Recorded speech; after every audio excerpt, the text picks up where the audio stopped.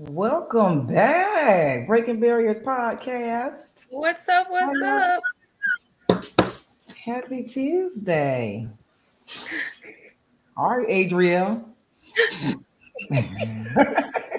baby Debo. You I see, see. y'all see his little braids. I was about to say that. I see y'all twinning over there. You know what I'm saying? He had to get them braids like me. He like his little braids. He love it. My kids all looking like me. All I'll be messing with Well, Debbie. I don't know. I don't know. Don't No, do it. Don't even play yourself. little mama Don't starting to like her make mama now. Right. don't make me pull out my baby pictures. Y'all just ain't seen my baby pictures. I'm trying to tell Yeah, y'all. the little bitty Y'all put one. my baby picture up. Y'all put her baby picture up. Y'all gonna be like, dang, Debbie, did you win any of the fights? Nope. Oh Not my even a little goodness. bit. Well, welcome back. We've been off for a couple of weeks because Drina was out in the Mardi Gras streets. Heavy, heavy, Mhm. heavy. Heavy. Hugging. Hugging it out. Then she turned up for her birthday. Happy belated birthday, Drina. All Thank that. you. Drina been living her life, y'all. She been out here just living. I'm jealous. All right. Dang. Right. Hold up, Didi. Wasn't you just in Atlanta? What we talking about? I went for a birthday party, yeah. That's Didi, enough. Didi, I saw what you had on. I was like, oh, it must be her pre-birthday party. She getting ready No, months in advance. they gave me a theme, and I'm all for a theme, so I Right. can't disappoint when you give me a theme now. Right. So I show up the way you asked me to show up. Hmm. Yeah, they be showing out in Atlanta. Atlanta a little bit too much for me. I can't be in Atlanta. Like they whew. Yeah, I'm gonna let y'all have Atlanta.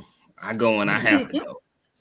Yeah, I That's about couldn't it. miss her. I couldn't miss her birthday, so I went and celebrated with her. And I had a good time. Okay. But for those of you who do not know who we are the Breaking Bears podcast, and I will introduce my co-host since we've been out of here for a while. Drina, my sister, say happy belated birthday. Thank you so much.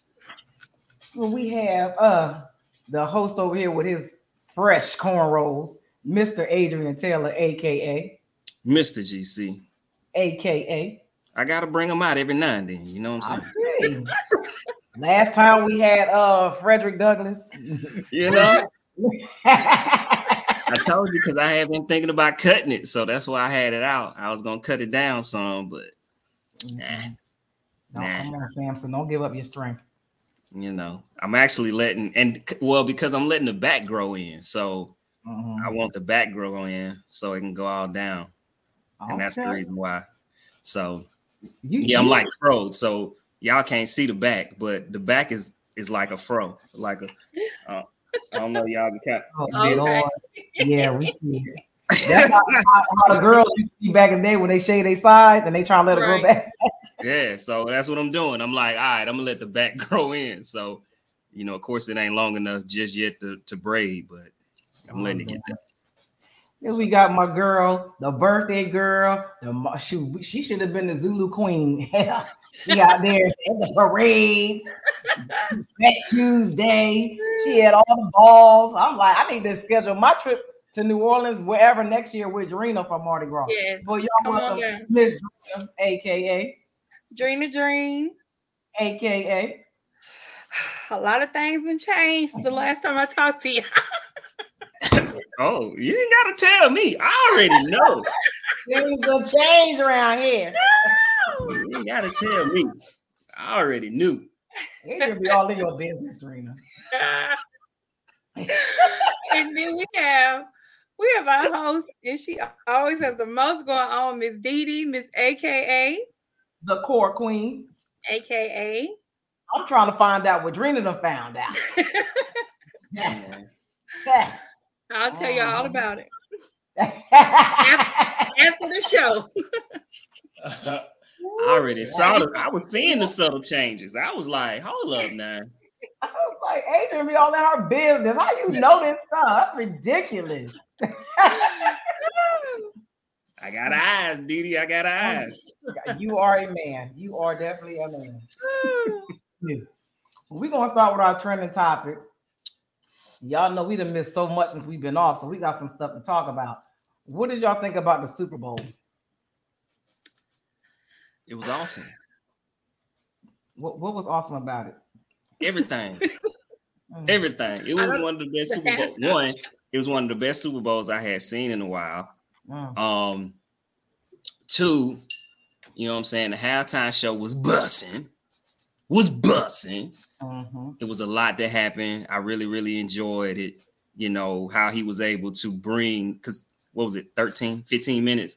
How you able to bring a whole show into, especially being the artist that he is, right? Those type of artists that come there and be able to give a glimpse of the greatness that you are. I really, really enjoyed it. I thought it was fire. You know what I'm saying? From I even thought little Jermaine Dupri, little Munchkin outfit was fire. You feel me? But oh my God. But yeah, everything that he did, man, the songs, I felt like he knew what he needed to do as far as the song he played. Every song he played, I knew like, yep, and yep. He did that. So I really enjoyed it. And so Patrick Mahomes, once again, man, he the new GOAT. He the new GOAT. He could possibly be the GOAT when it's all said and done. But it was great, man. Commercials wasn't really all that. You know, I feel like they changing it up on the commercials. The commercials ain't doing what they used to do. They had a couple that I like that stuck out. I mean, the Ben Affleck and J-Lo commercial was funny to me. That was probably the best one that I can think of. But yeah, I really enjoyed it. I was on the edge of my seat watching the game. Thought it was a great game. It was a defensive game in the first, defensive mind, and then they turned it up in the second half, and it came down to the end. What else can you ask for? Most watched Super Bowl ever. So, yeah, it's crazy. I enjoyed it. What do you think, Drina? I really enjoyed the halftime show. I get really bad anxiety when games go into overtime. Like, it makes me so bad.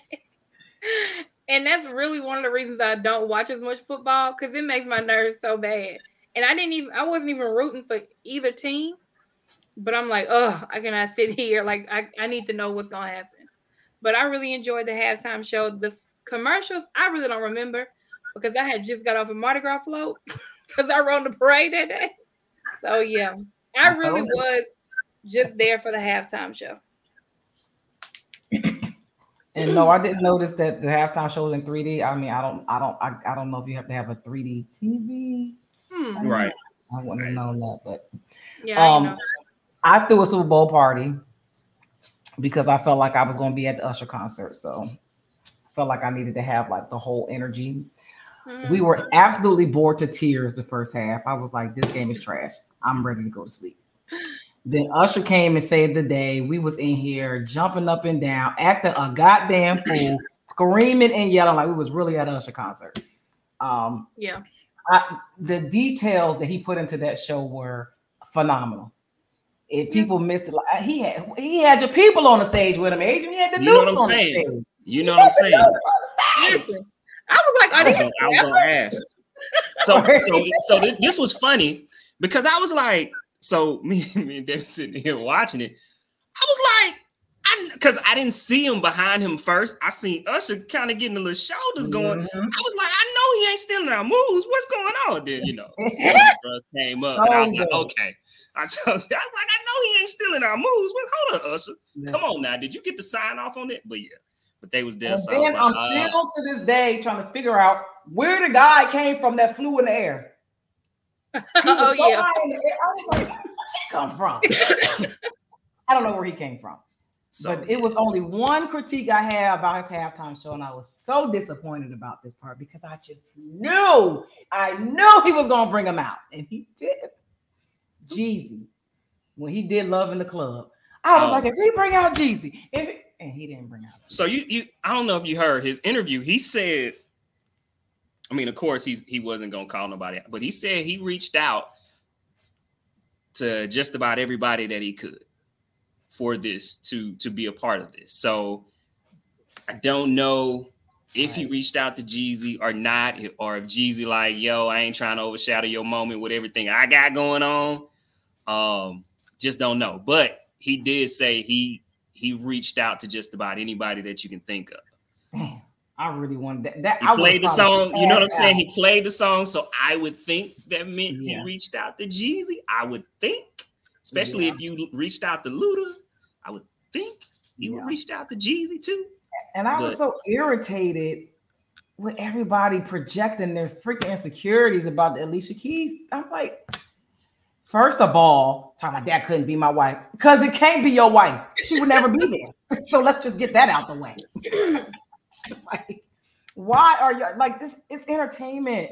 People do movies, all kind of stuff. Y'all talking about a hug? Oh God, it was so annoying. So Didi, sometimes I wonder if people, because I mean, I didn't think nothing about it, right? I'm watching it, watched it live, saw the hug, didn't think twice. He an entertainer. She's an entertainer. I didn't think anything about it. But sometimes I feel like people may be like, I don't know. But then when someone comes out and says it on the internet, now it's like, you know what? Yeah, I was thinking that too. So it validates just a little inkling of thought that some people has. And I think that's what be happening. You know, they go to the internet for somebody to validate or tell them how to feel. I don't think it was an issue. Like, what are we talking about? These are entertainers. No one ever says anything about actors kissing and tongue. Man, they look like they bussing. And they both married. You know what I'm saying? Right. And they both married, right? Or one of them's married, but we've seen it. We're both married. No one bats an eye. No one says anything. It's art. They're acting. Well, he's an entertainer. She's an entertainer. Like, the song's called My Boo. Like they ain't been in the club dancing with a dude. Like, right. We've all been at the club and a dude come up behind you and start dancing. Like, that's happened. It's like, I'm just irritated with people project. It was the same way how they responded when Keke went out there. Keke Palmer was at the show. It's the same exact reaction. It's like, just because you don't let your wife do stuff like that, everybody's not married to the same kind of person. Yeah. Every marriage isn't the same. It's not cookie cutter. Some people are okay with stuff like this. It's like they have this brush. They just paint everybody. They got to be this kind of wife. They got to act this kind of way. They got to dress this kind of way. Well, Swizz Beatz was just fine. Yeah. Right. Only thing I had to say about that part was she looked gorgeous, beautiful, which we expected from Alicia Keys. But I was like, why did she try to hit that note? She knew. She started too high. You started too high. You need to bring it down. And then how they gonna clean it up now on the replay? Oh, they cleaned that thing up, didn't they? Oh, did they? They cleaned that thing up. That's what's wrong with social media. They think everything's supposed to be flawless. They cleaned that thing up. Yeah, that was. I was like, whoa.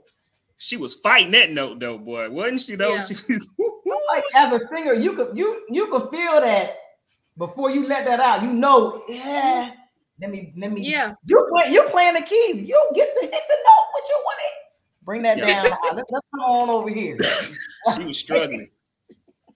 But Adrian, when I saw him doing the shimmy, I'm like, wait a minute.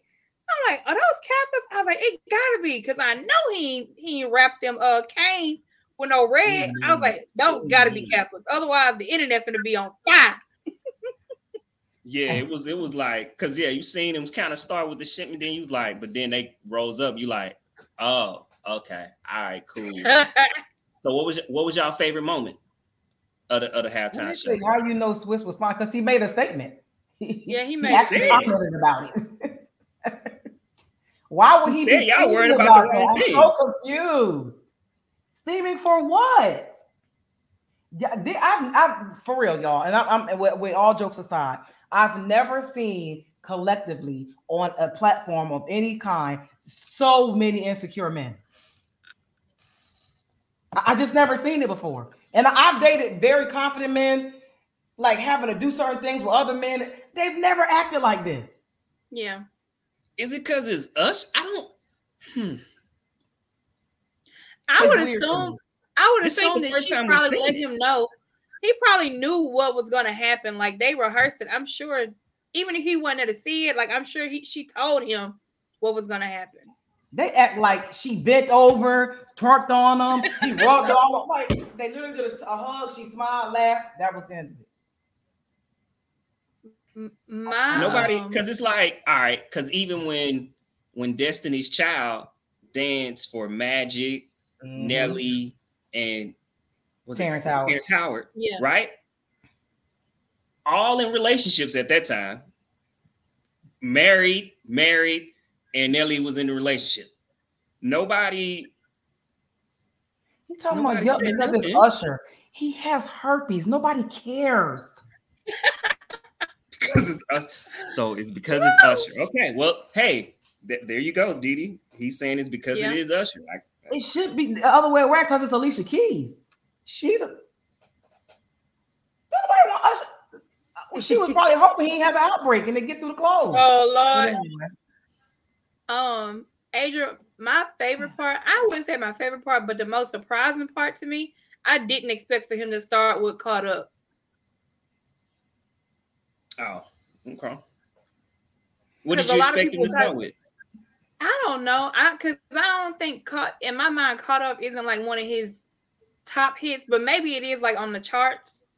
But it wasn't like I don't consider it to be like one of his fan favorites. So I was surprised that he started with that one. Did you say the H word as if herpes isn't an actual medical term?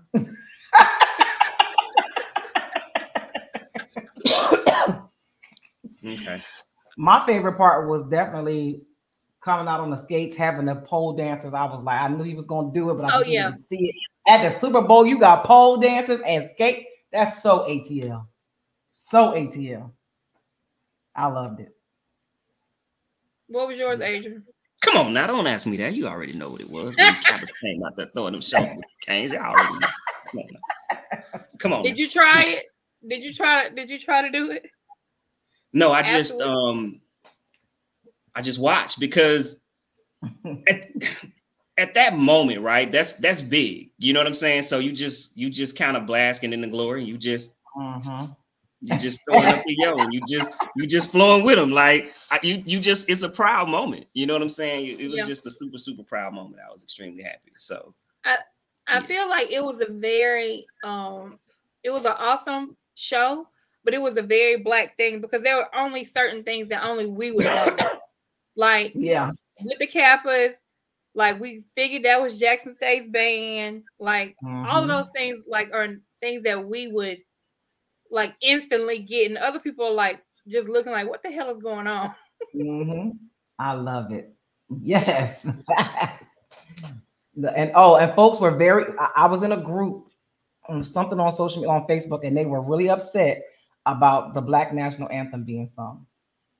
They were upset. I saw that. They were upset. Yeah.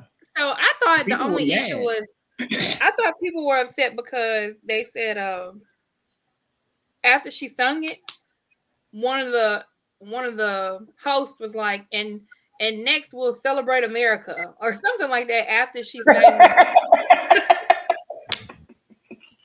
it. So people get offended by everything.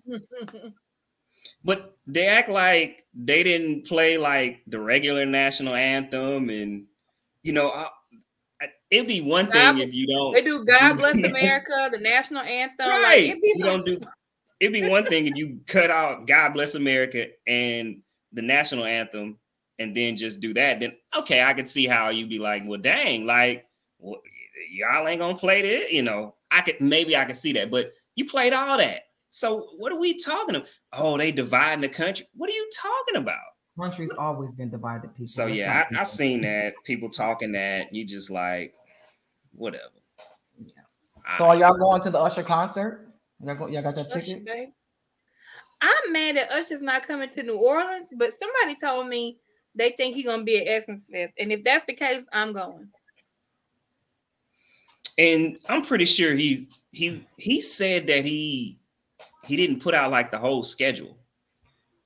So that because people thought that he was going to be here first, which initially in the schedule it was, But of course, he capping. He capping it. He jumping it off in Atlanta, and so and then he'll be up here in Baltimore and DC. I thought about it, but I don't know yet. We looked up tickets, and I'm too bougie to sit in nosebleeds, so not going. Okay, what's the prices? Because I ain't even looked. The nosebleeds was like $300 and some dollars. The nosebleeds was $300 and some dollars. Mm-hmm. So basically, for a decent seat, about $600. Yeah, I think the ones we wanted was like $800 or $900. $800 or $900. Yeah, so I'm not doing that.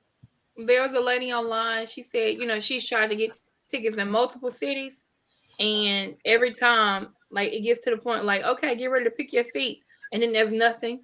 And then she said they would have like 1 or 2 seats for like $2,500, but of course that's like resale prices. So yeah. Some of them went up to the ones that was kind of sold out. Well, it was crazy because the close seats was like $1,700, $800 and $1,800, and then Ticketmaster with their ridiculous fees gonna be about $2,500.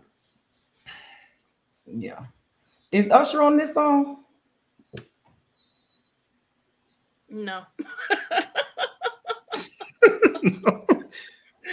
No. So I don't know if any of you all got sucked into this series on TikTok called "Who the Fuck Did I Marry?" I did, and I watched the whole thing. I made notes for this. Let me pull them up. And y'all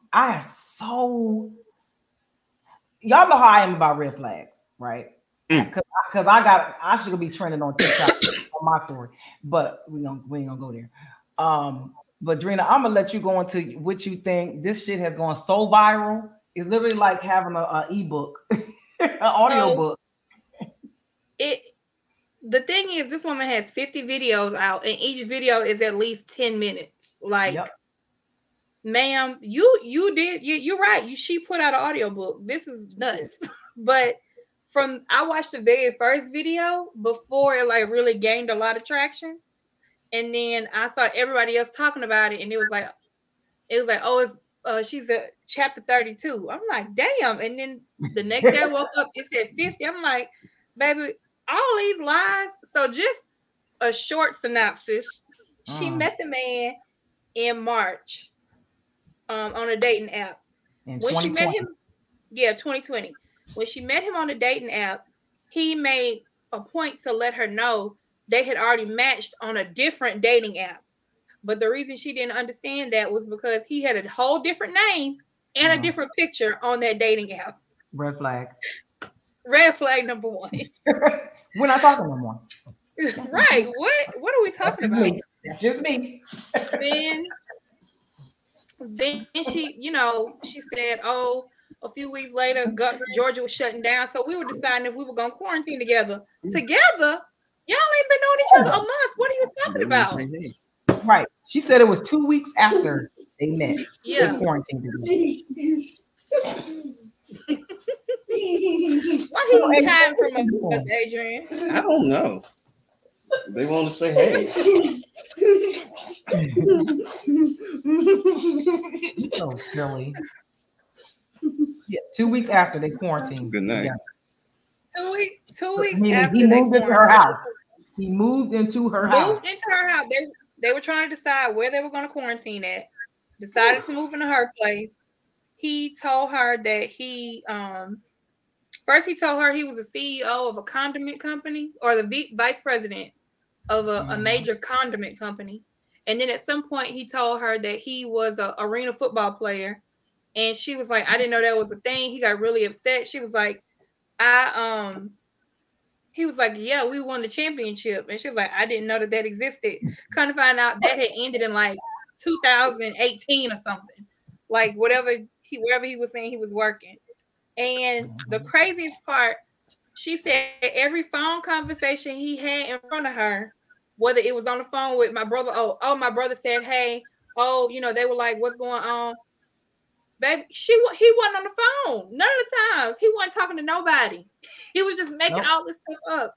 And he was a forklift operator, a temp at a warehouse driving a forklift. But I'm like, how How many red flags did you have to ignore? Because this is nuts. But I don't know, she never explained because she said when he moved in with her, he was paying all the bills. Where was he getting all his money from?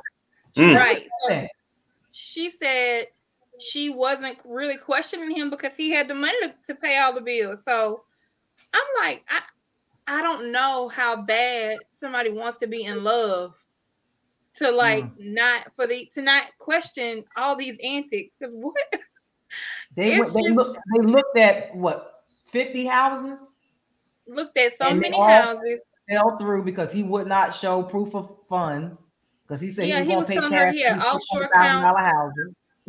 It was like a $699,000 house. He was like, well, I got approved for $750,000. I want to put in a cash offer. If I meet a man and he tell me he has $699,000 in cash, baby, you're gonna have to show me something. I need to know where this money come from. Cause what? And that was another red flag though. Why didn't you just use you claim you got pre-approved and you claim he showed you the pre-approval letter? Why didn't you just say no? We could just use the pre-approval for this. You ain't even got to worry about the cash offer. I want this house. Girl, he done took the girl car shopping. Said he's gonna buy a car. Came up with excuses not to buy the car. Lied about how many siblings he had.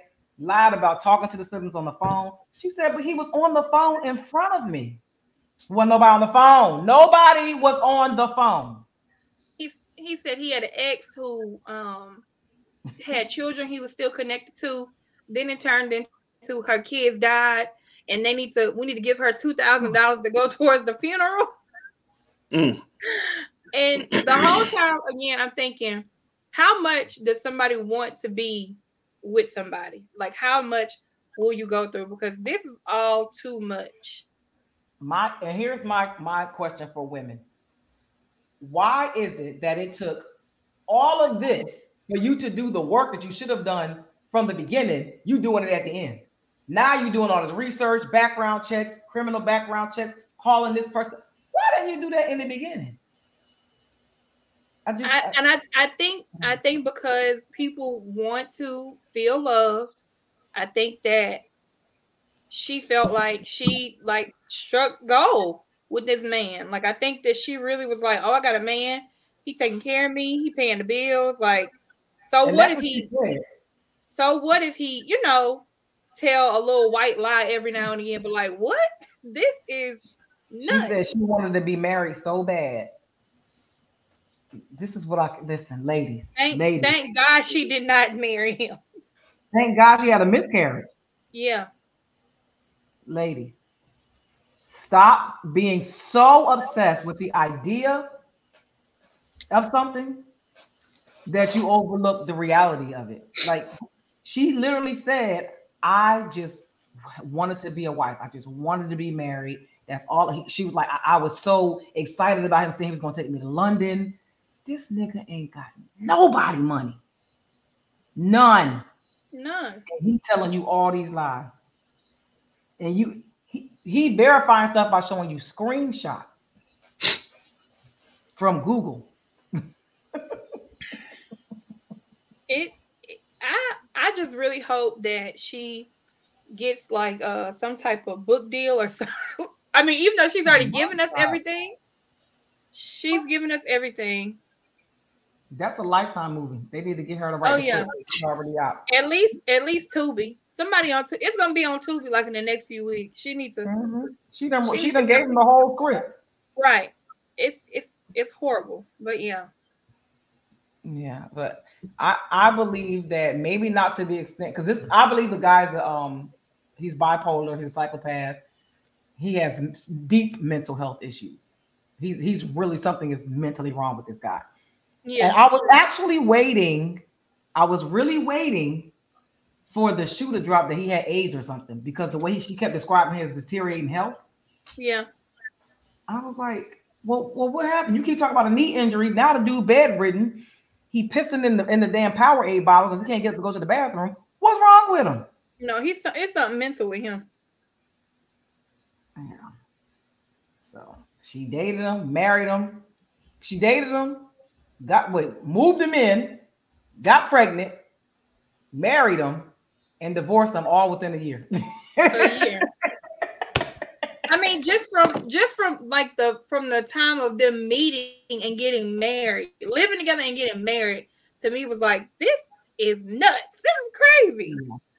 Yeah, she definitely. And during the pandemic, we didn't know what the hell was going on. I wouldn't have moved no stranger in my house. Yeah.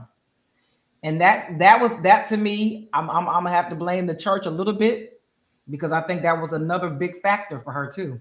Because she felt bad that she was raised in the church. They said you're not supposed to live with a man without being married. You're not supposed to have a baby without being married. Like, I felt like she was feeling guilty because of her upbringing in the church too. And she was pushed and pushed and pushed and pushed. And he played on that, saying his mom and dad owned the church. He was a pastor. Child. He took her to the church. He took her all the way to Augusta to the church, child.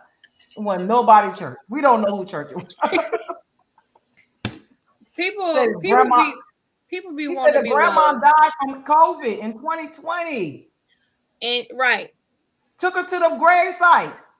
The grandma died in 2008. It was just between that and Diddy. I know you ain't watched it. I meant to ask Adrian, between this and Love is Blind, it's been a lot. It's been a lot going on. I can't get that show any more of my energy. I just can't ever again in life. Well, this season is Love is Blind is awesome. Didi, I don't know what you're talking about. I'm all caught up. I'm waiting on the new episodes tomorrow. Oh yeah, I can't wait for these. I can't wait for everybody to meet each other, Adrian. Ooh, because it's gonna go down.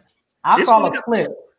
The dark skin girl and the dude was trying to get her to describe herself to him. Oh yeah. I was like, what a prick. Well, so yeah, you gonna watch it? No. Well, they together. The biggest controversy right now, Didi, is they have a girl. She told this dude, we're not supposed to be talking about looks. She told this dude, people say I look like Megan Fox.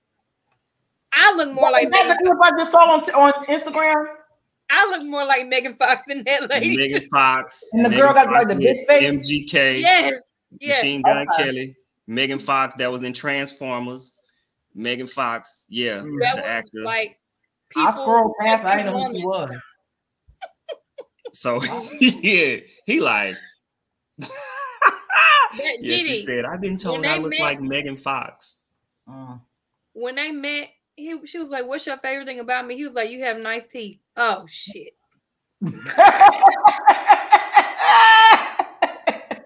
That's like saying you got a nice personality. Baby, what? Damn. All right, y'all, let's move to our icebreaker topic so we can bring on our guests. What is some friendship deal breakers for y'all? I don't like not being a unified front with my friends. Like, if somebody come to me and be like, well, Didi said blah, blah, blah, I'm gonna be like, yeah, she told me that. And then behind the scenes, be like, Didi, why the fuck you ain't tell me?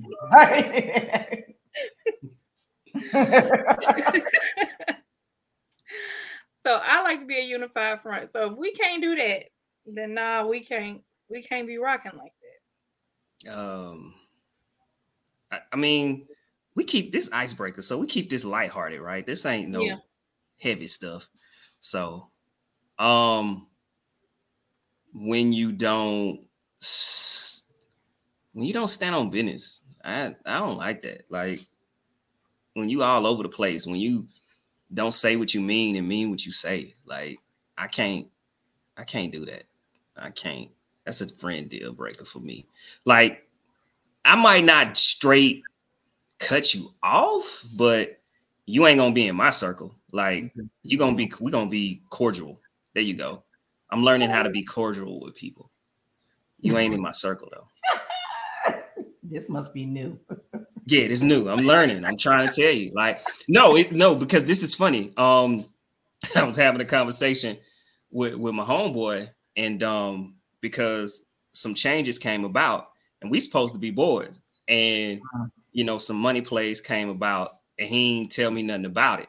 And normally I'm gun blazes. Like, what the, like, that's how we do? Like, for real?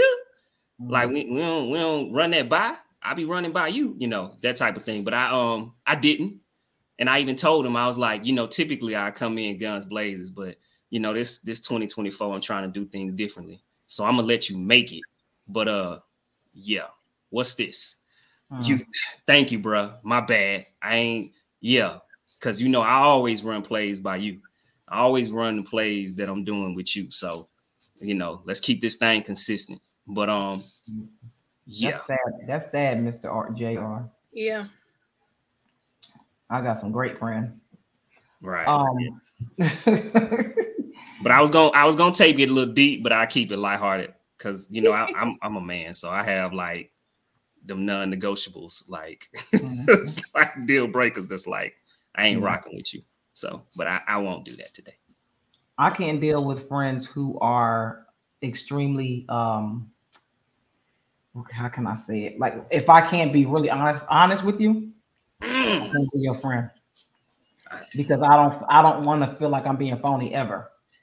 Right. And if I'm your friend, I'm really saying something because I love you and I'm not trying to hurt you at all. I'm just trying to make you better or make you realize something that you may not realize. Yeah. Yeah. I can't. If I got this sugarcoat or tap dance or tiptoe, it's never gonna work. But I feel like to that point, like with you as a friend, if you come to somebody and you can't be honest with them, that person really is, are they really your friend? Because you could take, I feel like your friend, you should be able to take that type of criticism and already know she ain't trying to hurt me. She's just, you know, even if it might sting a little bit, at the end of the day, it ain't trying to be like malicious or anything. And if you have a conversation in private, like who are you really, like how is that person trying to hurt you? Right. If they come to you one-on-one. Yeah. Yep. So we're going to get into our main topics here because we have a guest coming on. Adrian, you have the intro. I think he's a returning guest. Right, because you know we give returning guests nice little small intros now because we've been here before. So no, but this guy, he's a great guy, man. He's really you know been helping me out with some things as well too, man. I really enjoy the conversations we have, which is the reason why I wanted Jonathan Carrington, the therapist. That's what we're gonna give him. We're gonna nickname him the therapist to come back and bless us with his presence, so that way we can dig deeper in some of these conversations that we need to have, man, especially around therapy. So bring him on in, man. Jonathan Carrington, the therapist. Welcome. Hey, good to see everybody. Hope everyone is well. Yeah, for sure. We are so happy to have you back. Yes. 2024 has come in like a lion and it is cutting up. So folks is probably in some desperate need of a therapist, especially this chick we just talked about. I'm joking. Yeah. Jonathan, did you get a chance to check that out? I'm on the fourth video, so I am listening. It's a lot. Yeah, I was listening to what you guys were saying about it. It's a lot. It is, and yeah, I'm hoping she's getting some type of therapy because that's man, I can't imagine. That's the ultimate gaslighter. Oh yeah, for sure. Completely invalidated. I don't know if he catfished her. I think he just straight lied to her. Like he just lied. He just straight lied. He's a pathological liar across the board. And the way that I see her, go ahead. I was gonna say, and not just therapy for what she's gone through, but now putting it out there on the internet and how it has blown up. Like I can imagine like receiving all those comments, like so many things. It's become such a huge thing. Like I know that has to be a lot to deal with as well. Yeah. Yeah, it's a lot to deal with. And I was just talking with a colleague and a friend of mine about it. And the way that she's presenting her affect is so blunted. It's so like there's no emotions as she's expressing it.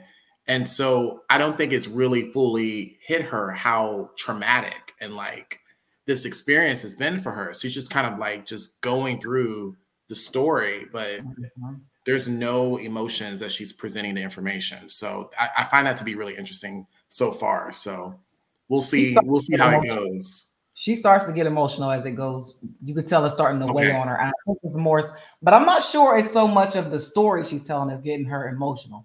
I think it's more of the backlash in the comments that are getting to her, because it's like they're coming at her like, wait a minute, you didn't. So now I think she's beating herself up. I think that's why she's becoming more and more emotional as she starts to tell the story. Yeah, that's unfortunate. I don't know if this was the right way to do it.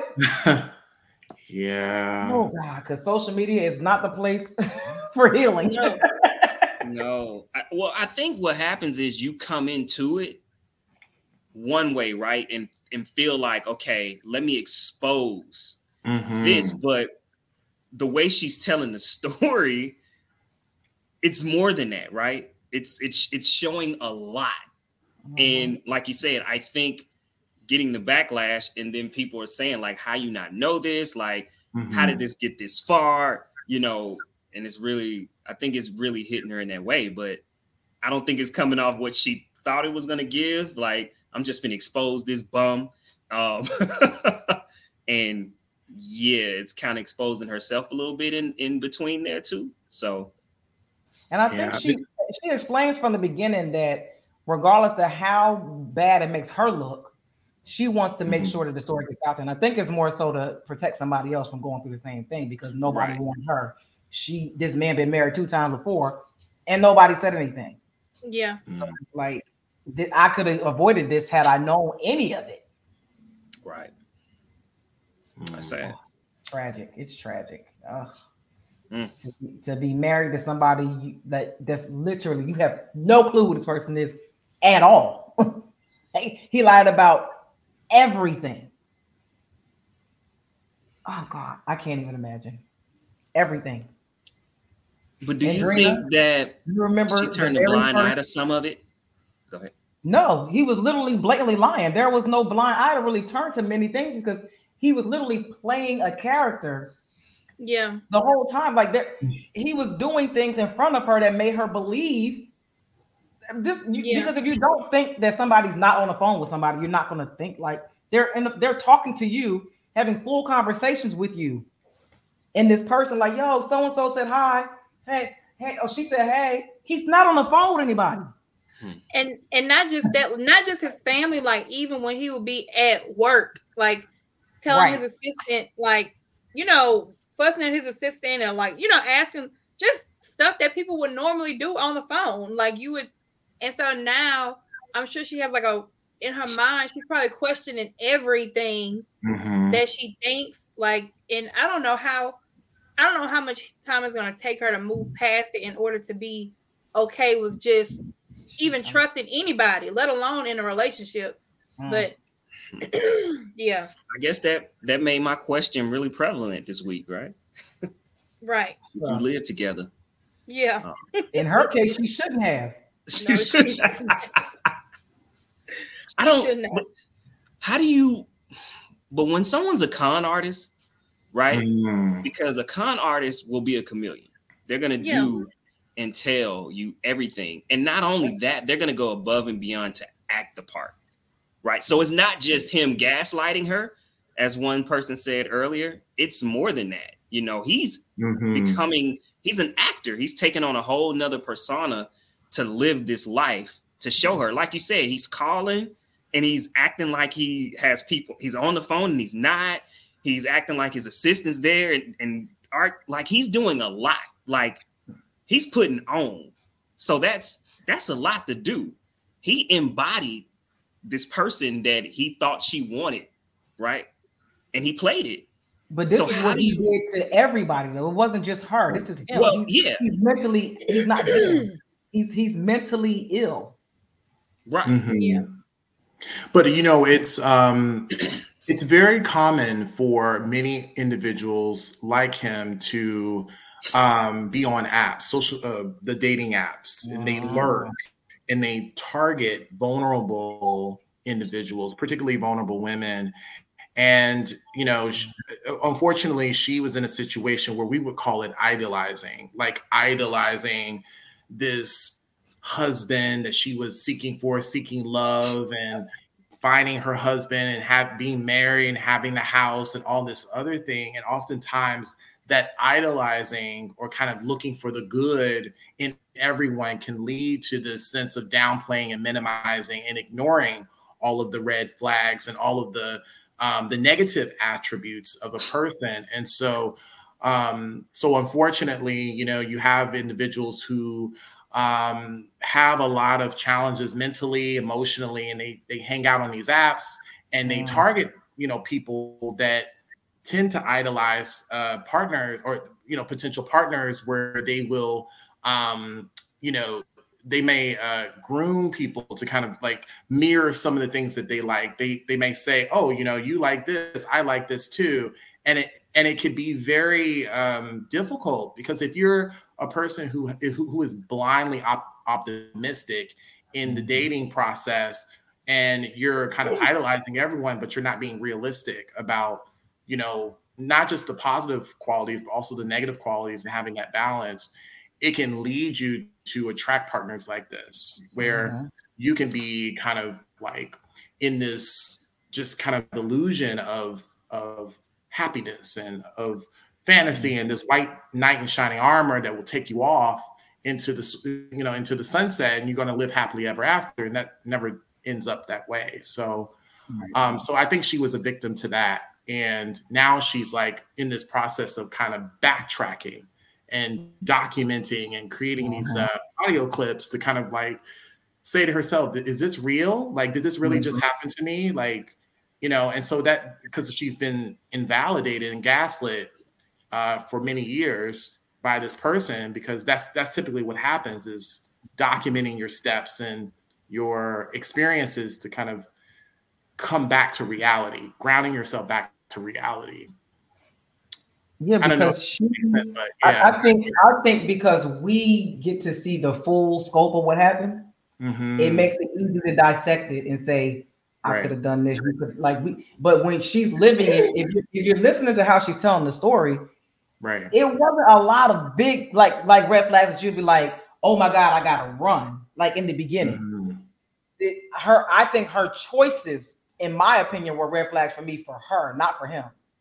Her choice in letting him move into her house 2 weeks after meeting her is a red flag. Nothing that he did, but the choice that she made was a red flag. It's like, what? You knew him for 2 weeks. Why would you even do that? That fantasy of, like you said, oh, this could be, I could get this. This could be it. Yeah. And he took all of that and he ran with it. So I really think, to add to that, I think that another part that played in it is, as a woman, I can speak from experience. Like, as a bigger woman, you have men that will approach you automatically thinking, oh, this person will go for whatever I'm offering. But they'll try to, you know, take. Where she had this man who, like, I'm not the most conventionally beautiful woman, but I have this man that wants me, and he's willing to pay my bills. He's willing to do this. Oh, he has all these things. I deserve these things. So in her mind, like, I'm willing to overlook all that, because look how great of a catch this person is, and they want me just as much. So I just can't imagine, like, what, like, how she feels. Like, it just sounds like she's been on a roller coaster, like, since she met him. Yeah, because she actually addressed somebody in the comments about that particular thing. Somebody in the comments said, why would a VP want you? Yeah, and so I want you never want people to feel like, you know, bad about themselves. I just hope that and pray that she is able to move past all of this and finally get to not only trust somebody else, but trust herself. Because I know she has to be questioned like every decision she's made. Yeah, that's tough. Yeah, it's a lot. It's a lot. Oh God, the man just lied about everything. Yeah. Everything from siblings to when people died, to if people were actually dead, to if they weren't dead. Oh God, he was talking to people on the phone that's been dead for years. The guy was fucking crazy. Yeah. That's And embarrassing. and not only during the pandemic, but she probably wasn't sharing this information with many people because you don't want to feel that shame. Like you don't want to have people poking holes in the story. Because even though you question it in your mind, if somebody else is like, you don't think blah blah blah, so you withhold that information. And so Well, now she's like, she addressed that. Why yeah, she didn't tell anybody. She said because in her, I guess in the black families or whatever, when you're married, you don't discuss your marriage. That's nothing. That's between you and your husband. You don't tell anybody else that. So she didn't share with anybody. yeah. Tell me, y'all. Tell me. I'm gonna tell you, get your dumb ass out of there. Man lying. He ain't got no That's job. tough, man. That's a lot. He said he had offshore accounts. Listen, with all the money he made from arena football. I really feel like, I know we can't say what we would do in a situation, but I really feel like if I found out, if you tell me you had another dating profile with a different picture and a different name, I'd be like, that's interesting. Red flag. I gotta go. Yeah. Because why? I already think y'all weirdos anyway. So no, I'm out of here. But yeah. Let me tell you, God tried to save her a couple times, and she kept going back. When that tire blew out on that first date, she should have took her ass home. Listen. He came and saved the day, changed the tire, took her to the tire store, got her a new tire. Oh my God. Girl, the man at the store could have did that for you, baby. I feel for her though. You feel for her? I do. Because it was very extreme. It was a lot. Oh Jesus. There's so many people, both men and women, who deal with this, and unfortunately don't really have a space to really talk about it. I mean, I've had clients who have dealt with similar situations where they've been in relationships with people who just have lied to them in order to get with them. And whether you're male or female, mostly women have just been dead set in their minds of like, this is what I want and need. I want this life for myself. And that creates a sense of desperation of like longing for it. And so you're willing to do whatever it takes to get that. And even if the partner is not exactly what you hoped for that person to be. And I was just having a conversation about this because, it really brings the question about the dating pool for women in terms of selection and being able to like the selection of dating partners. And are there that many options available?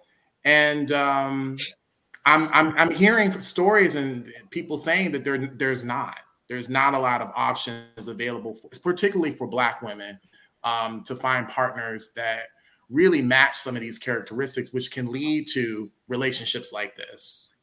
And they stay in these relationships and they get abused and exploited and mistreated and all the things. And so it's just an unfortunate situation all around. Just when you think about just societally and culturally and all the other factors that play a part in this need to be married, this need to be in a relationship, this need to have a partner, just in the culture that we're living in today. Yeah.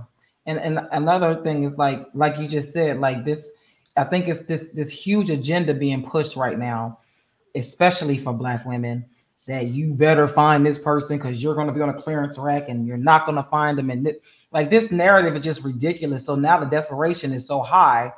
And then for some reason, I don't know where this came from. I don't know if it has something to do with maybe the older generations and how they endured certain things. But for some reason, there seems to be this narrative where Black women have to suffer to find love or suffer through something to get to what they're looking for. No, you don't.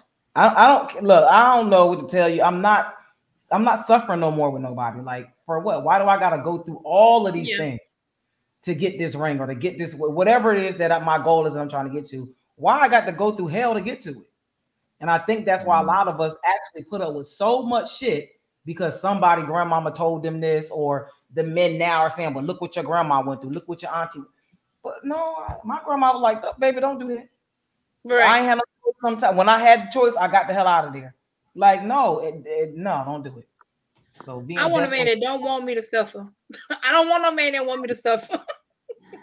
Why you want to see me angry, upset, right, hurt, crying? Like, why? I don't know. But, so the therapist, that's what we call him. No, I'm joking. Jonathan, what is the difference between coaching and therapy? Okay, so there is a difference with coaching and therapy. So therapy is the process of, so I like the better explanation for this is that therapists deal with the past and coaches deal with the present and the future. So with therapy, you're coming to a therapist to deal with, issues related to mental and emotional health. And so a therapist and a client will work together to really kind of explore kind of what are some of the unresolved emotions and feelings and thoughts that you might have that are causing the problems that are going on in your life. So therapy is the process of just unpacking and processing those emotions and thoughts and feelings. So that's kind of in a nutshell, like from a high level of what therapy is. Now, coaching, on the other hand, is that you may be in a higher functioning status where you may have a problem where, you're trying to, it may be, a problem with your relationship or problems with your financial situation or a problem with something that's happening with you at work. So you may go to a coach and deal with maybe it's communication issues, or maybe it's teamwork, or maybe it's something that you're dealing with presently. And it's more about how do you bring yourself to the current state that you're in to a future state. So coaches don't necessarily do therapy with clients. They work with clients to help them to kind of resolve some life problems or some other relationship challenges or some other situations, unlike a therapist, which is more of like emotion, mental, cognitive, emotional issues that they're facing in their life. So that's kind of the difference between, and then also, therapists also need to get licensed by the board, and there's a set of regulations that you have to follow in order to be a therapist, because it's more about protecting those and protecting the public in that way. So yeah, so that's kind of in a nutshell, like the difference between coaching and therapy. Okay. That was a great explanation. Yes, it was. Okay. So, do you think that social media has made diagnosis of anxiety and depression spike? I think mental health awareness has more awareness around mental health on social media has increased knowledge about anxiety and depression. So I think social media has definitely contributed to people talking about mental health issues such as anxiety and depression, and being open to disclose, just like with the young woman that is doing these videos.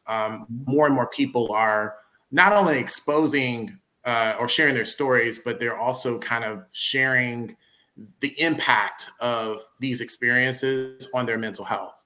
So I feel like social media is definitely a platform where people are definitely sharing a lot of information about mental health. On the other hand, diagnosis is happening on social media, which is something that is, especially self-diagnosis, which is very problematic. People are self-diagnosing themselves, saying that they have PTSD and anxiety and depression, and they haven't seen a licensed professional to get an accurate diagnosis or an evaluation on their mental health status, which is something that I am seeing on social media that is problematic. So I think it's important to really because there's a lot of factors that go into diagnosis, and it takes a lot of time to get to a diagnosis. So I think it's really important that people go and seek out a professional to get a diagnosis, especially if you are suffering from a mental health condition. Yeah, I agree. I think what is also happening, because the awareness is there more often than it used to be, but it's also I don't want to say, I guess I'm gonna say it anyway. I think it's being minimized and desensitized because people are using it so much, like you said, and they're not even actually properly diagnosed with these things. So now everybody got it. Everybody's anxious, everybody's depressed. And it's like, no, maybe a lot of y'all immature.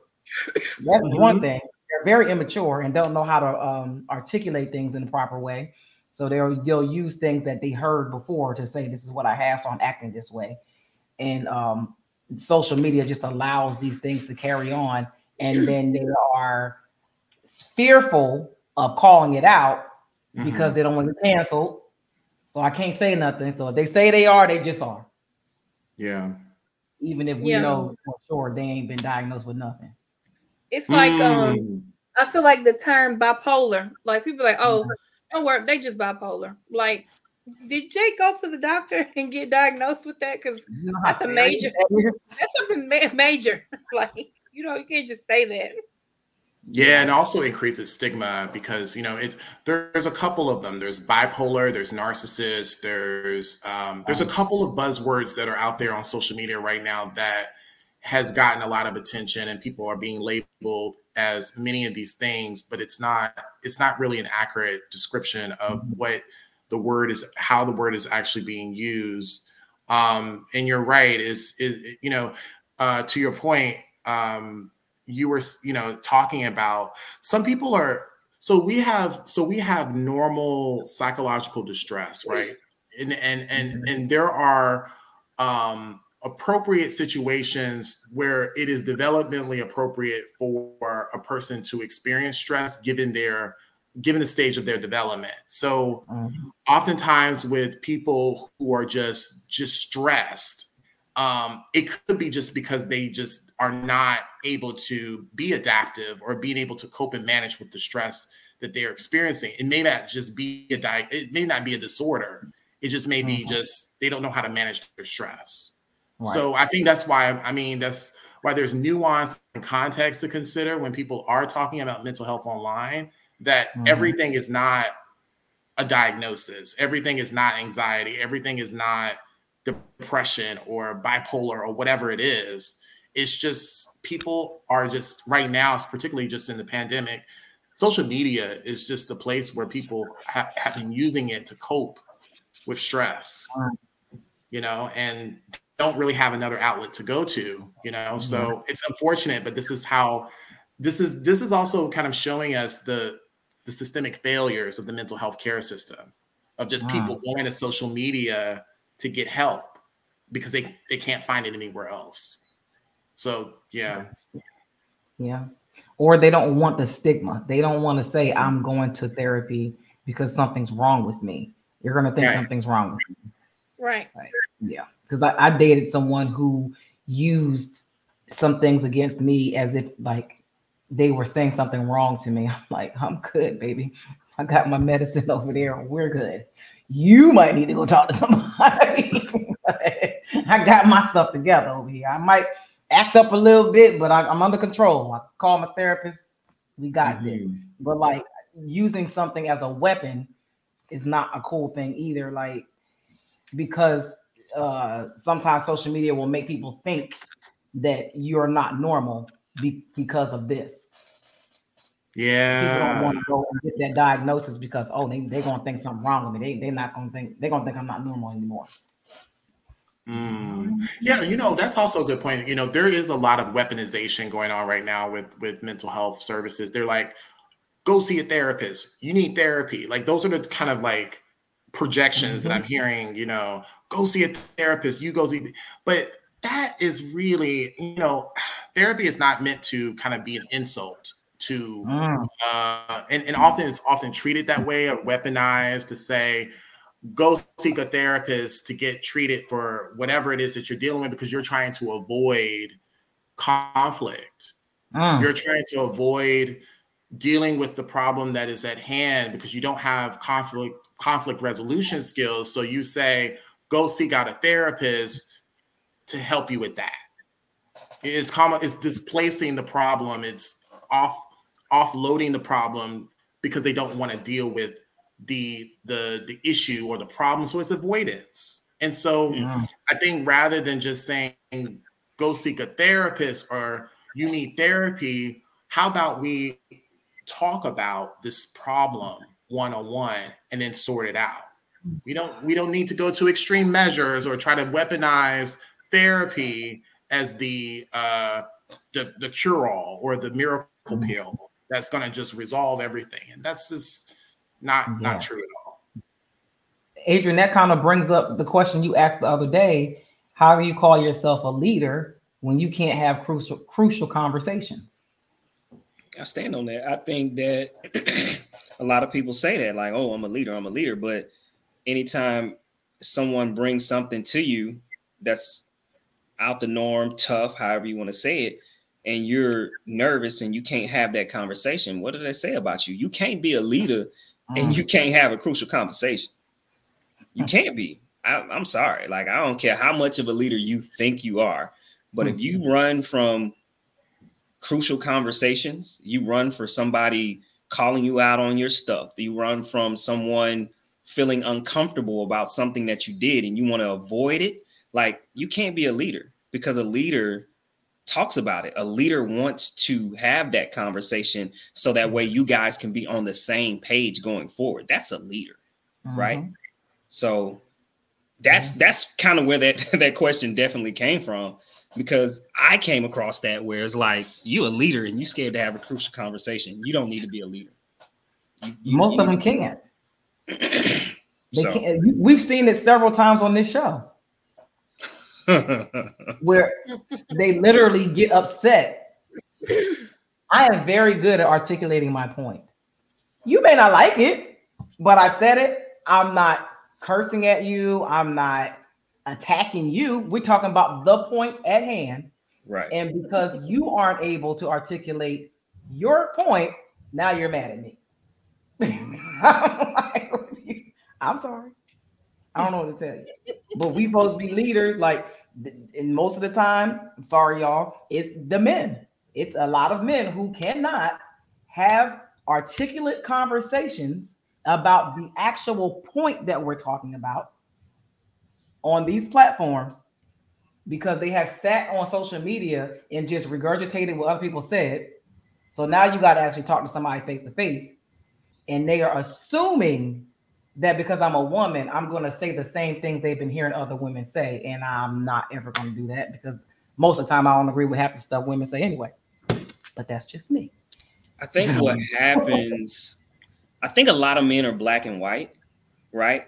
And it's kind of one of those things where it's like, when you don't agree with them, they don't have anywhere to run, right? Because they only see it one way, typically, right? And when you don't agree with it and you're finding loopholes in what they're saying, it's kind of like, I don't like this. This don't make me feel good, right? And it just being able to be honest of, you know what? Maybe I don't know as much as I thought I knew, right? I don't know what's so hard in that. Everybody wants to be the smartest person in the room. Everybody can't be the smartest person in the room. I'm in the wrong room if I'm the smartest one. And that's one thing I've never cared about, right? I never cared about it. So it's like, if you are able to present something to me that questions something that I believe in or see, I'm like, okay, tell me more, right? I'm gonna let you know this is what I thought. But if you can tell me something different than what I thought and with facts, I'm okay with that. Like, that's not gonna hurt my pride because I don't want to be ignorant. It's a different, right? It's ignorance. If I'm walking around here wearing something that's not true, right? That's ignorance. So that goes to the whole friendship thing, right? Like, don't have me out here ignorant, friend. Check me, tell me, like, help me. Don't have me go tell somebody else that, and then now someone I don't know calls me like, bro, you tripping. Like, and my friend knew, but I ain't gonna say nothing because I ain't gonna rock the boat. Like, what we doing? Yeah. We got to get back to critical thinking and actually having our own opinions about things. Stop. Just, oh my God, it's so frustrating to have conversations with people and you know for a fact they got their opinion off of a meme. You know it. It's so frustrating. I'm like, oh God, okay, here we go. Yeah, I think also in conversations, people can be very polarizing and very extreme in the way that they think. You talked about the polarizing thinking and the black and white thinking, and just kind of perceiving things as all good or all bad or this or that, and without considering the nuances and the context and also the shades of gray. And to have interactions and conversations with people where it can be very challenging and difficult because they don't open up any type of room for gray areas or opposing action or opposing information. And there's, I think the first thing is just really having safe conversations and courageous conversations where both parties can be comfortable with the uncomfortable and accepting the discomfort in conversations, despite how people, may feel, because we all are different. We all come from different backgrounds, different ways of living, different thoughts, different feelings. And there's always room for multiple possibilities to happen in conversations. But I think just when you're in those dynamics, it can shut down conversations. You have a tendency to withdraw, isolate, pull away from, and you don't want to talk to that person again because it can be just very difficult just to deal with that. And so, yeah, it's black and white thinking and just the movement of conversations that go to these extreme levels. It just never gets any further. So, yeah, it's hard.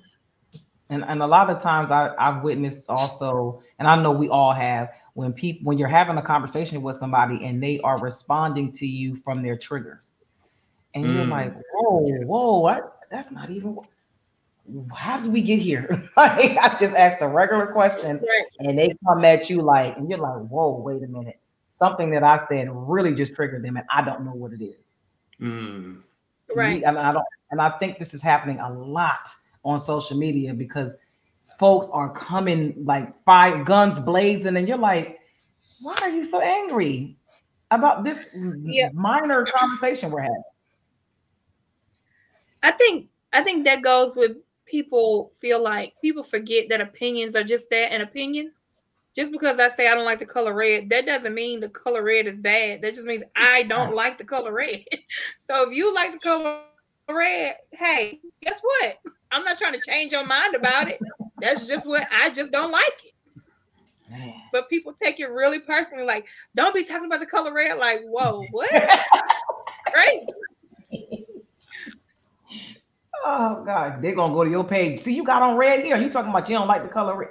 Child, they're gonna read you for filter.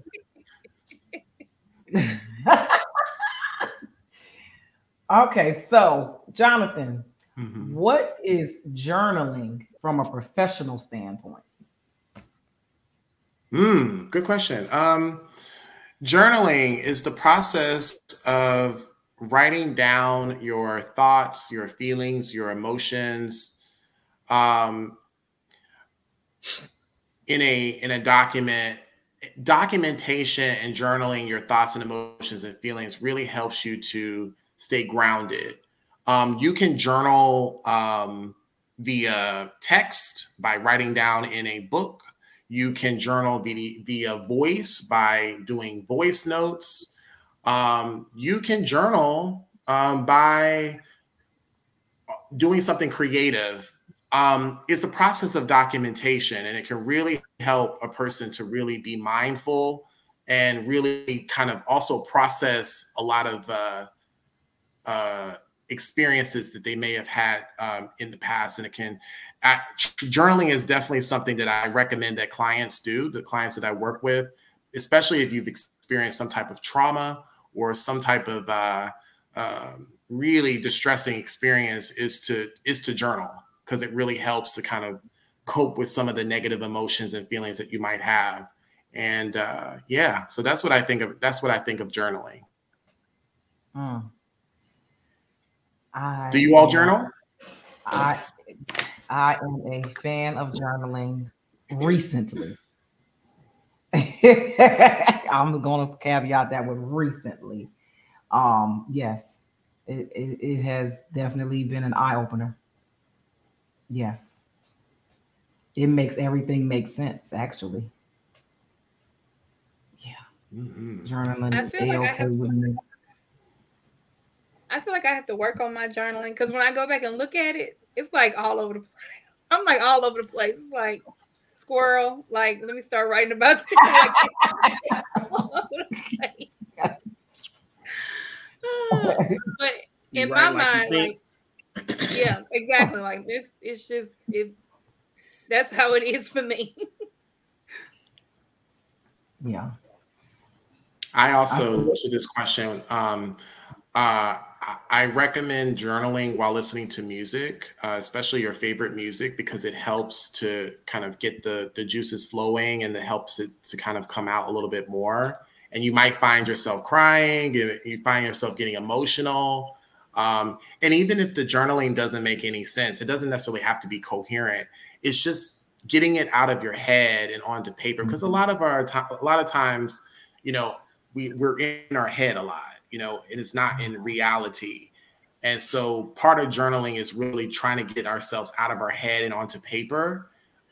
So it can lead to clarity and understanding, and making room for other things. So music while journaling is also a good tip to help you to kind of flush it out a little bit more.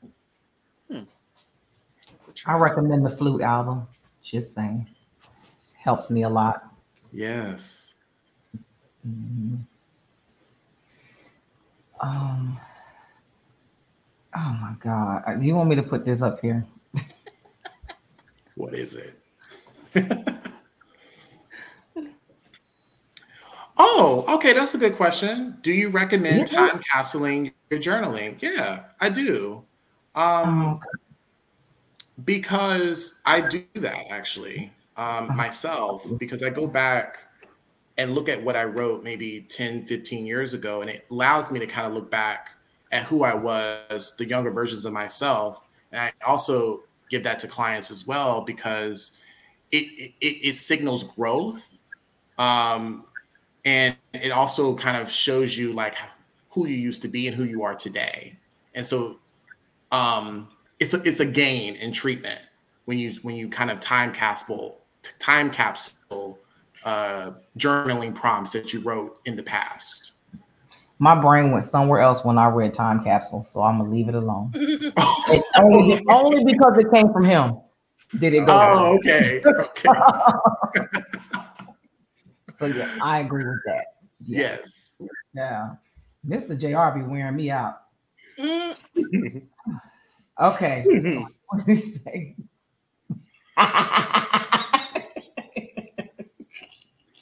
I did, because you always playing. So I'm like, oh God. Back to the Future. Can you explain the word, trigger, and how they affect your mental health? Okay. So we all have triggers, and many of us are unaware of what those triggers are. And basically what a trigger is it's an internal or external stimuli that evokes an intense emotional or a psychological response to in an individual. And usually it's more associated with past traumatic experiences or sensitive issues. Many of us have triggers, unaware, unconscious, and some of them are conscious. And I think a trigger could be anger, a trigger could be anxiety, a trigger could be something that has happened to us in the past, in past lives, and they are being reenacted in the present moment. So they can affect your mental health because you could be triggered by something and don't even know that you're being triggered. And also it could affect your sensory experience as well. Like it could be sight, smell, taste, touch, hearing. And you could be just triggered by what something just happened in the environment and you're triggered by it. So yeah, and I think, and the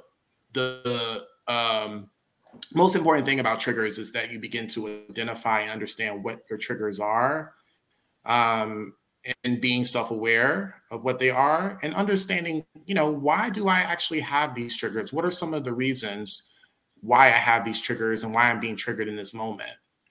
And then figuring out another way to cope with the stressors or the triggers or the stimuli, whether it be through grounding or mindfulness or journaling, anything that might bring you more joy in life, or just talking about the triggers that are being activated inside of you.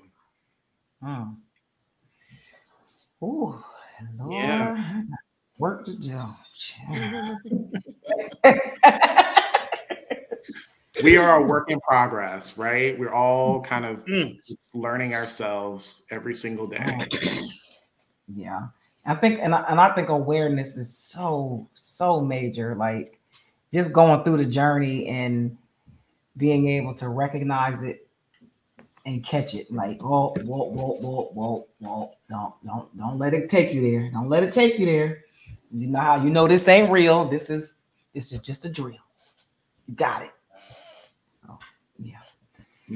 Triggers are serious. When you mentioned the sensory, that is so real. Like just thinking of something that may have happened, like when you were a kid, and a smell or something that you're like, oh hell no.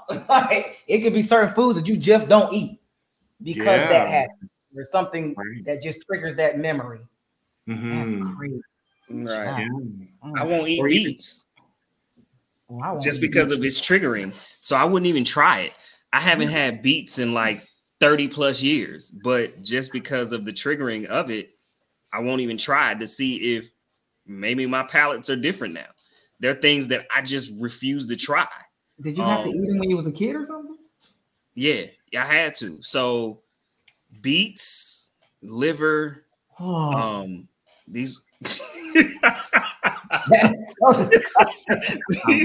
yes. But these were things that I was forced to eat. I did not like. I thought they were some of the nastiest things alive, and I was forced to eat it.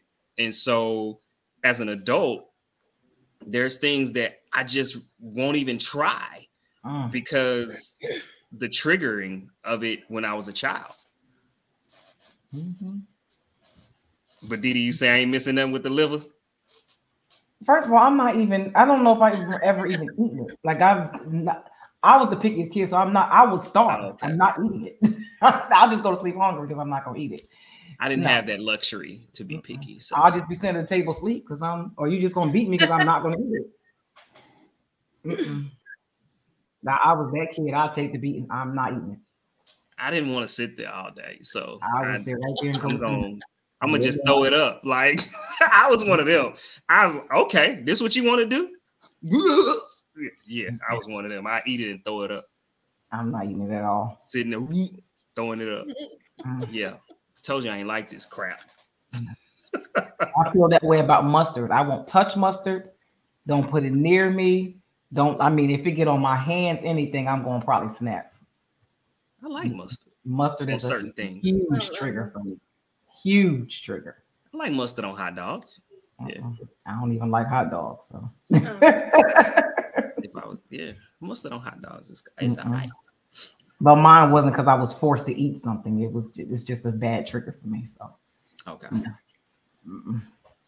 And in this moment, all of you are articulating your triggers, which is bringing it from the unconscious to the conscious awareness, and also kind of establishing and communicating your boundaries and limits and managing your triggers by just saying, yeah, I don't want that. Like, I don't like that. And taking the necessary steps to kind of just be clear about that. Right. And that's how you can, like, when triggers come up, like, to really kind of sit with yourself and say, that's not right for me. That's not what I need. That's not what I want. And then setting some boundaries and limits around that. Just like with the young woman, like, we heard her triggers in the presentation, and we talked about her triggers in the beginning, but unfortunately, oftentimes people tend to dissociate and disconnect from themselves and from their bodies, where they are not aware of the internal and external triggers that are going on that might alert them that something is off or something is wrong or something is up. And so that's what I mean. Like, that's with her. It's just like, where were her triggers? Like, what, and did she react and respond to her triggers in a way that would lead her to establish boundaries and set limits with partners that are lying or, pathological or abusive or whatnot. Yeah. Now, I think she actually, I don't know if it's I don't know what the word would be for this, but she mentioned that she had never had a guy who, like, took care of her, where she never had to worry about bills ever. And this was the first time that somebody came in and just took care of everything a month ahead of time. She didn't have to worry about any of that stuff. Her money was her money, and she didn't have to worry about anything. So whatever that was, that's what he played on. And that was actually what she kept holding on to, was these can't be lies, because he's doing all of this stuff. He's literally paying all my bills. So he can't be lying. Yeah. I still don't know how you're paying these bills, because I don't know. Because now the man's in his new car. So I don't know. I don't know. But yeah. So she was living it up. I don't know. Yeah, but that's the trigger, right? That's the trigger that signaled to her that I have a need for a man to take care of me and to take care of my responsibilities. Therefore, I'm going to seek that. So the trigger is that, I'm seeking someone outside myself to take care of me, regardless of how that person might show up. So in some ways, she attracted that in her life. Right. And I'm not putting the responsibility completely to her, but I'm just saying, like, realistically, this is typically what happens when you don't have, you lack boundaries, or you don't have limits, or you're not protecting yourself. You're exposing yourself to the, these situations where, you land up in relationships that are dysfunctional and abusive and toxic. So, and it's unfortunate to see it play out, but this is typically how the dynamic works. Yeah. And she actually mentioned her boundaries, and she was upset with herself for not standing on those boundaries, because she was like, I was raised to never live with a man before I got married. And you went way left with this man, because you let her move in 2 weeks after you met him. 2 weeks. 2 weeks. Yeah. Cultural beliefs and attitudes shape how we perceive and view reality and our mental health. And so the church or religion and family, if you've been told these things, and you must believe it to be true, you're not going to question it. Until you got to apply it. Right. Exactly. Sounds good in theory. Exactly. Right. Man standing over there. Hold on. I can bend the rules a little bit. Exactly. Yeah. She bent the rules a lot, because she got pregnant, what, 2 months after? Yeah. All of that, like the moving in, pregnant, like all of that happened in like a 4-month time span. Like, it was a very short amount of time. I done been dumb, but you ain't moving in my house. That's absolutely not happening. Not no. Didi, you can't move in. You see what happened the last time, right? Hey man, you We know, ain't reliving that. I'm just I don't know. Okay. No, all right. No, No, no, not no, even a little bit. no. I'm 45. My ex-husband lived with me. That was for 8 months. And my son's dad. We ain't gonna go back into that because we discussed that last week. The last time we was on this show, we ain't doing that again. That was 15 years ago. No. No. Okay. And remember, you asked the question on Facebook: should you live with your significant other before you get married? Right. I don't think you should live with your significant other after you get married. So don't ask me the question. Y'all should have 2 different spaces. Yes, you stay over there. I'll see you sometime during the week, maybe on the weekend. I don't want you here every day.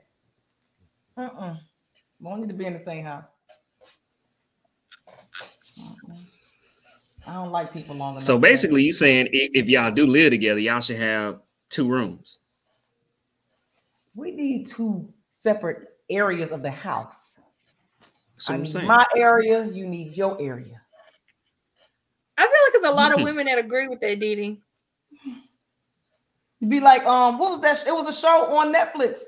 Will you get to marry the king or some shit like that? And she live in her palace, he live in his palace. Yes. We come together. But she ain't like that though. She ain't like that. No, she didn't like that. I don't know what to tell her. That was a great idea. She ain't know no better. Hey man, I'm just saying. I have a friend who Didi, they say you open yourself up to a lot of different things when you live like that though. I wouldn't give a damn. It's a freezing. I don't care. You can live in the same house and it's open to that. Adrian, people do what they want to do. Period. Point in the blank. True. Them is facts. Married men be in my DM all day. You see the screenshot, they jump. Married men that shoot a shot every chance they get. They gonna step. Them single men, they be scared. The married men, they bringing all the pressure. Listen, why is that? Look, happy Valentine's Day. Ain't you with your wife today? You won't stay in the house with me. You're supposed to send these messages out the next day. This is Sunday. Social media has made people think that they have access. Oh man. No, sir. My bad. I didn't tell y'all happy Valentine's Day. My fault. No need. Thank you. Valentine's Day. If I gotta get win the trash. I'm 6 days late, but happy Valentine's Day, y'all. Valentine's Day. Oh, okay. Wednesday. It was the day after Mardi Gras. No. Don't care. Anyway, Mr. Jonathan, what are some of the warning signs that one might need to seek therapy? There's a lot of warning signs with that, but I think what we want to do is we want to kind of. I just want to be careful how I answer this question because I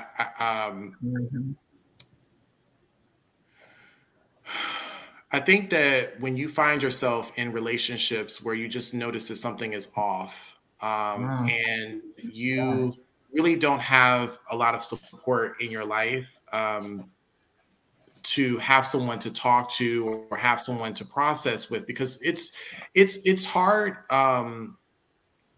It's hard to talk with friends and family about things that are going on in your life that are very private and very personal, because oftentimes we talked about just the public scrutiny when it comes to disclosing information about your thoughts or your feelings or emotions about certain complex or sensitive matters. Because anytime that you open up about something related to your family or relationship or some other concern, there is an impending judgment that comes after that. There is this sense of retaliation or a sense of shame even attached to talking about anything related to yourself, because people just come from their own kind of purview and their own perspectives about what they think that you need to do about your situation. And sometimes you need like a third party to come in and kind of give you an objective, unbiased perspective on what it is that you're experiencing.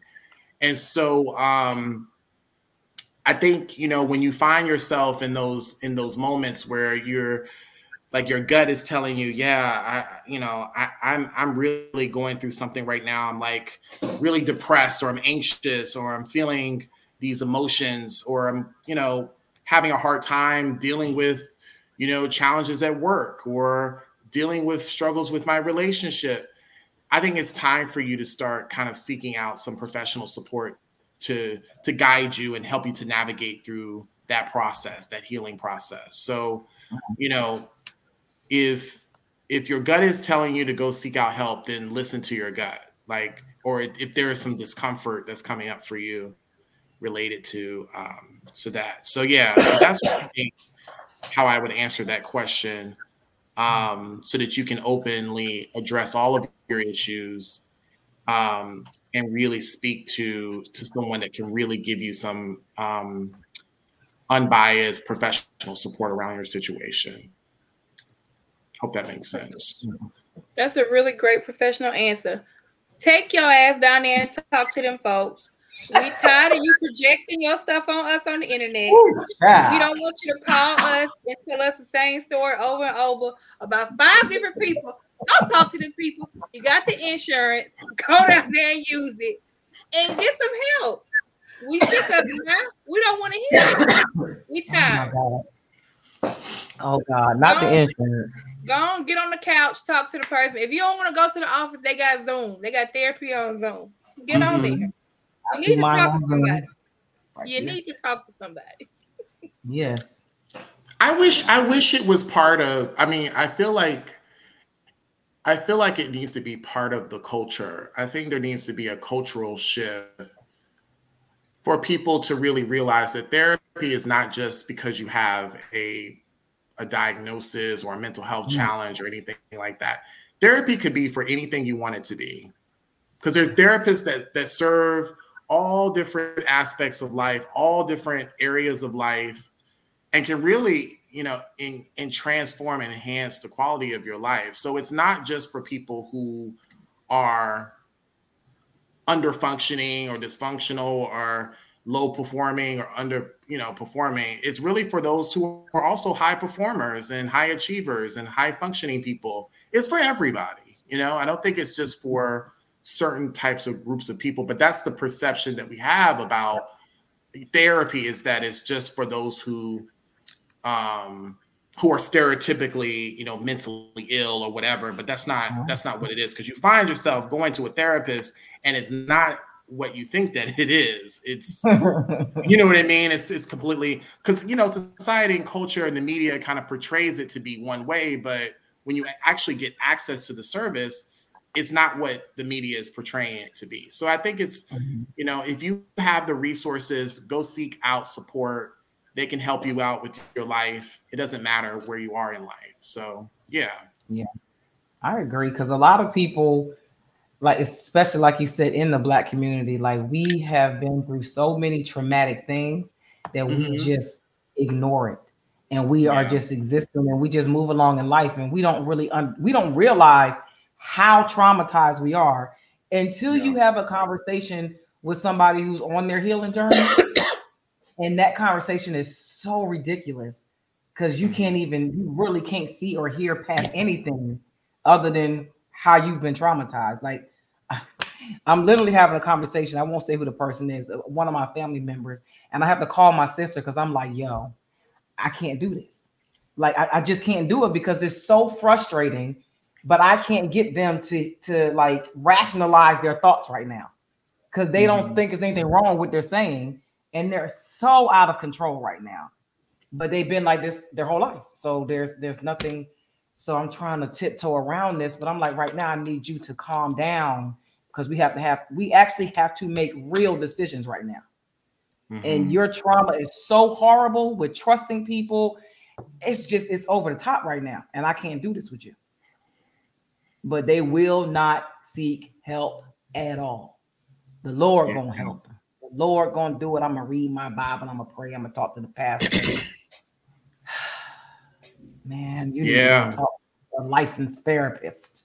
Yeah. Well, you know, and that's that generational trauma is so real. It is so real with Black families, and I'm just gonna say it like that. It is so real to the point where Black people don't think that they have any type of issue, that we are just the strongest, most resilient. We can endure anything and everything possible.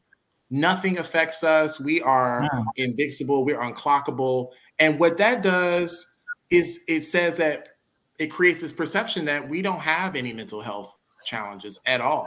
We don't have anything wrong with us. There's nothing. And that's what discourages people from seeking out support, seeking out help, because there is this fear that unconsciously and subconsciously that we have of, you know, being perceived as weak or unable to handle our problems. So we need to go pray and we need to go to church and give it to the Lord and all this other stuff, because there's this, you know, our mental health is not that important.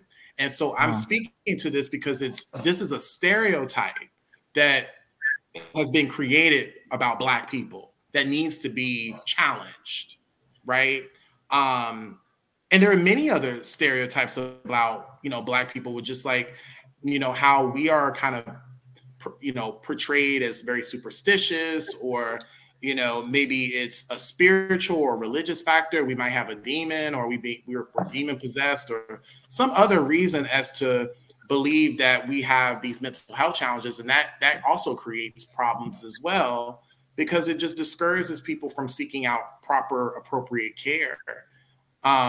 So there's so many issues that we, you know, I haven't even touched on just the historical trauma of just layers upon layers of just history that has affected us, that has kept us just numb and detached, and just we just aren't there. And some people we're not going to be able to save. We're not going to be able to help them. They're just going to be what they are. And those who are really about that life and really about taking care of themselves, and sometimes that is a trigger that we need to listen to, and we need to set some boundary to say, maybe I need to create some distance. Maybe I do need to separate and limit my interactions with these folks so that I can go over here and prioritize my mental health and my well-being, my sanity, because these people over here are just not capable of or don't have the capacity to receive the help and support that they really need. So let me go over here and get it myself. And find people who are doing the same, and develop a community and support around me, around people who are also on this pathway. Yes, that's good. Yeah. Oh, Lord, because you're not about to throw me off my path. No. Yeah, that's good. And that you kind of touched on it. The last question was, how do we get more the Black community to consider going to counseling? I don't know, because we talked about it earlier. It's kind of like a two-edged thing, because on one hand, social media is amplifying mental health, and they're promoting it more than they've ever done it before. More people are hearing about it. But on the other hand, I mean, I don't know how much the Black community as a whole is even considering it, other than just the anecdotal, the sayings of it. We're just saying these things, but are you actually doing it, applying it, executing these things, or it just sounds good to say something about mental health? Yeah. Yeah, I think addressing mental health stigma in the Black community is really important, and one of the things is like having platforms like this to really spread mental health awareness, mental health education to the Black people, to the Black community, excuse me, to challenge some of the stereotypes about mental health, because we have to create some pathways before they actually come into the counseling room and therapy room. We got to bring more education around what is happening even on social media and how social media is shaping public perception about Black people and mental health and all the things that are happening on social media, but being able to challenge and confront some of these stereotypes and this misinformation and provide accurate information to the public about what is Black mental health and what it is, and how important it is to seek out support and help. And that can be done through having stuff like this, community workshops, collaboration with community leaders, mental health advocates, so that people are like having honest, authentic conversations around this issue and targeting Black people in the community to go seek out support. And Black people too, we have very unique challenges and experiences that would be otherwise that the majority culture in terms of counseling and mental health is not addressing.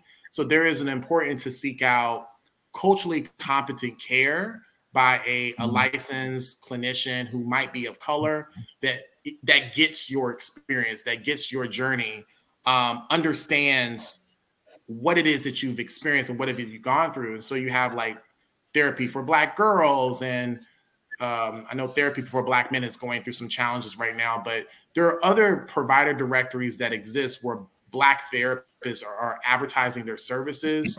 So it's good to kind of be in a space where you have someone that can really understand your experience as a Black person. And then some other things, I think, just in terms of just having more safe spaces to have discussions like this is really, really important, and offering like peer support, and just really just keep doing it. Just keep talking about it, because that's what's going to really kind of get people into counseling. Is people need to be consciously aware that people care about mental health. We already have a force against us that's trying to get us away from our health and from our even our mental health with the distractions and disinformation. We need to counter and disrupt that with healthy information, healthy responses, advocacy, community. All of this needs to counter that which is coming against us, which is all part of the white supremacist agenda to keep us suppressed and dehumanized. Really, we need more of it. Absolutely. Keep talking about it. I agree. You always bring me joy when you come on the show. I love when you come on because you make things so plain. You make it, you break it down to where everybody can understand it. And it's not some boring, washed over information. It's really relevant, especially to the Black community. And I appreciate you for coming on the show. Anytime that you're available, we love having you. Absolutely. Anytime. Do you have anything that you would like to promote, tell the people about, let them know how they can follow you, all that good stuff? Sure. So I'm a licensed clinical professional counselor in Maryland and Virginia. I have a practice. I have openings. My practice is called Atone Therapy. I'm my third year in practice. And you can find me online. You can go to my website, www.atone-therapy.com. Feel free to schedule a free 15-minute consultation. We can talk it out about your issues. If you're in Maryland or Virginia, of course. But if you also, want to talk about anything, you can always schedule a consult with me, and I can probably redirect you to the right place if you are looking for a therapist or a counselor in your state. So I have that going on with my practice. I also have a podcast. We are working on our second season called Surviving the Black Church, where we discuss the survivor journeys and experiences of those who have endured and survived Black church experiences. And we have a space on, I think it's the second and fourth Thursday of every month. There's one coming up. And hit me up if you want to contact me. We have a space where we're just discussing issues with the Black church. It's this Thursday at 7:00. You can email me. It's my first name, Jonathan, JONATHON at jonathancarrington.com. If you want additional information about what I'm doing, following me on different platforms, Instagram, LinkedIn, you can find me there, Jonathan Carrington. Just type my name in. And that's pretty much it. Have other resources, just feel free to reach out to me and I can point you in the right direction if you're searching and seeking services. So yeah, happy to be here and happy to come back anytime you want. Awesome. Thank you. Thank you. Thank you. Adrian, Drina, do y'all have anything coming up? Drina, what you got coming up? I don't have anything coming up. Y'all petty. But nothing, Drina? No, I don't have anything coming up. But if you would like to follow me on my social media on Facebook under Drina Finds Out, I'm trying to get my followers up on that page. And I'll be putting a lot of content out there. That's all I have going on. Drina Finds Out. Drina got find out, huh? No, that's not it, Drina. Okay. Wait a minute. You see what Mr. JR said? Drina, your hair looking good, girl. Looking like a snack tonight. Thank you, Mr. JR. It won't be like tonight. Drina glowing out here. Drina getting all this attention. What's up, Drina? Tell them Drina, let them know, Drina. What's up? Adrian, what you got going on?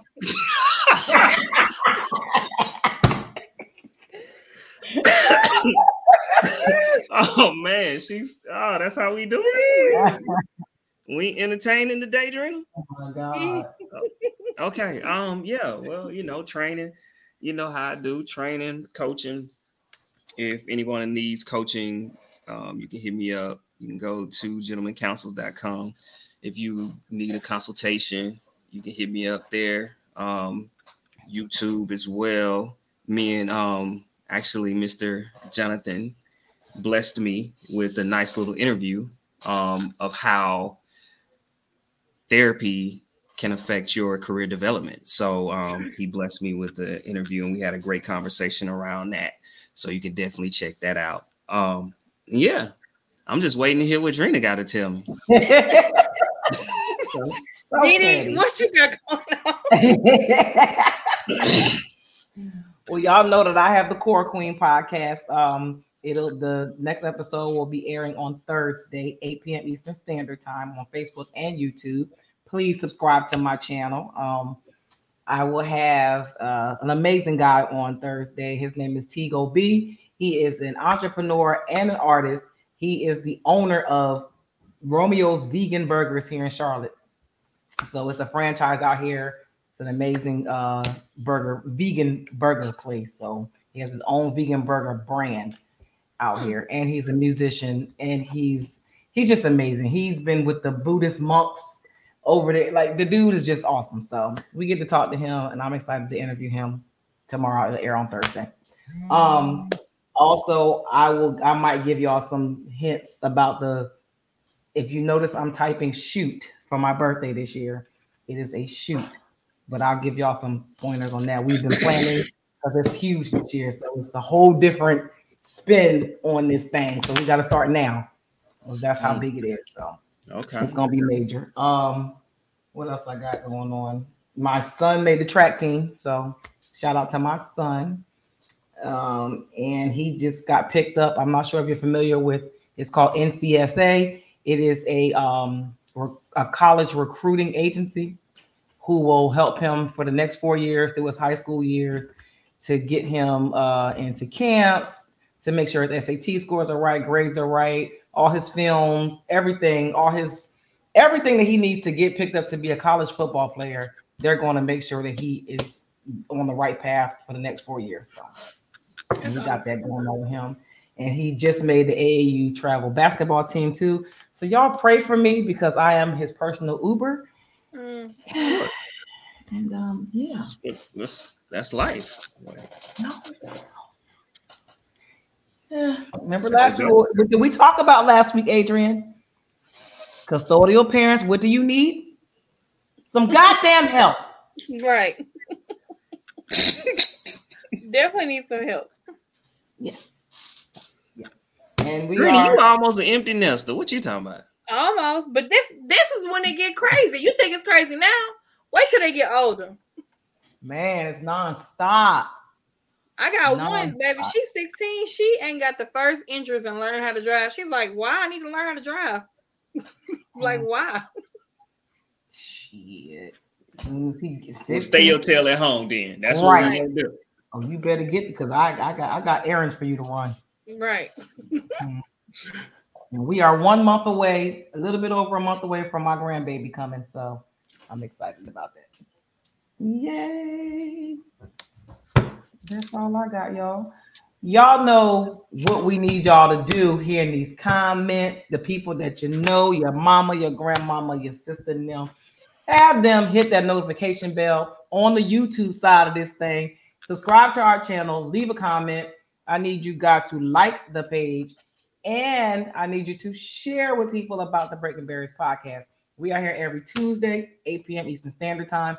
If you would like to come on the show, let us know. Don't be playing around in our inbox either. Talking about you coming, then you don't show up. If you got some topics you want us to talk about, hit us up in inbox or DM. We'll be glad to talk about them. Any hot topics, anything you want to talk about, let us know about it. Y'all know that we love y'all in the comments and we appreciate y'all in the comments. Jonathan, we appreciate you for coming on again, and we look forward to seeing you in the near future. We'll see y'all next week. We out. Bye.